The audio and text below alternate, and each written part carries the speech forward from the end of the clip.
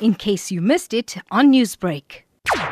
There's a lot of goodwill in the biking community, and we are trying to explore that to make a huge impact on a very simple issue, or an issue that could be resolved in a very simple way. This year we decided to do 2 mass rides, one in Cape Town and one in Johannesburg, and ask each biker to donate a bag of sanitary pads.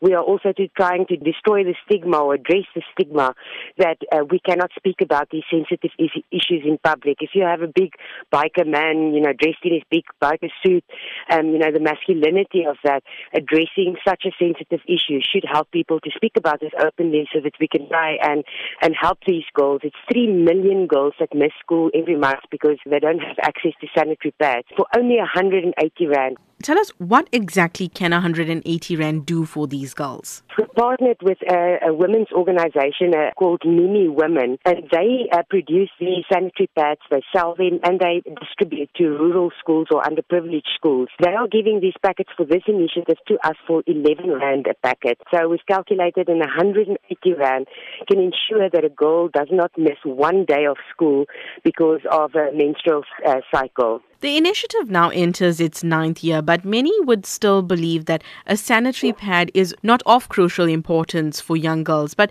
having worked on the previous initiatives, how valued and essential are these basic sanitary products for these girls? We've travelled across these rural communities in South Africa, and most of the people in rural South Africa still don't have access to running water. And there's no dignity.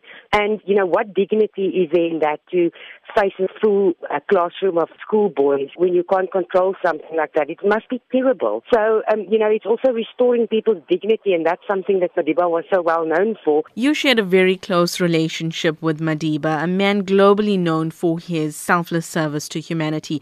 This also links to, I think, his calls and his sentiments shared on education. Can you speak about the importance that this has with the initiative as well? If you miss about 4 or 5 days of school every month, you can imagine how your education, how your school year is affected by that. You're never in a position to really make up that time or to catch up on schoolwork. So, education was really for Madiba the most important thing, and he said that education is the only weapon with which we can change the world. Newsbreak, Lotus FM, powered by SABC News.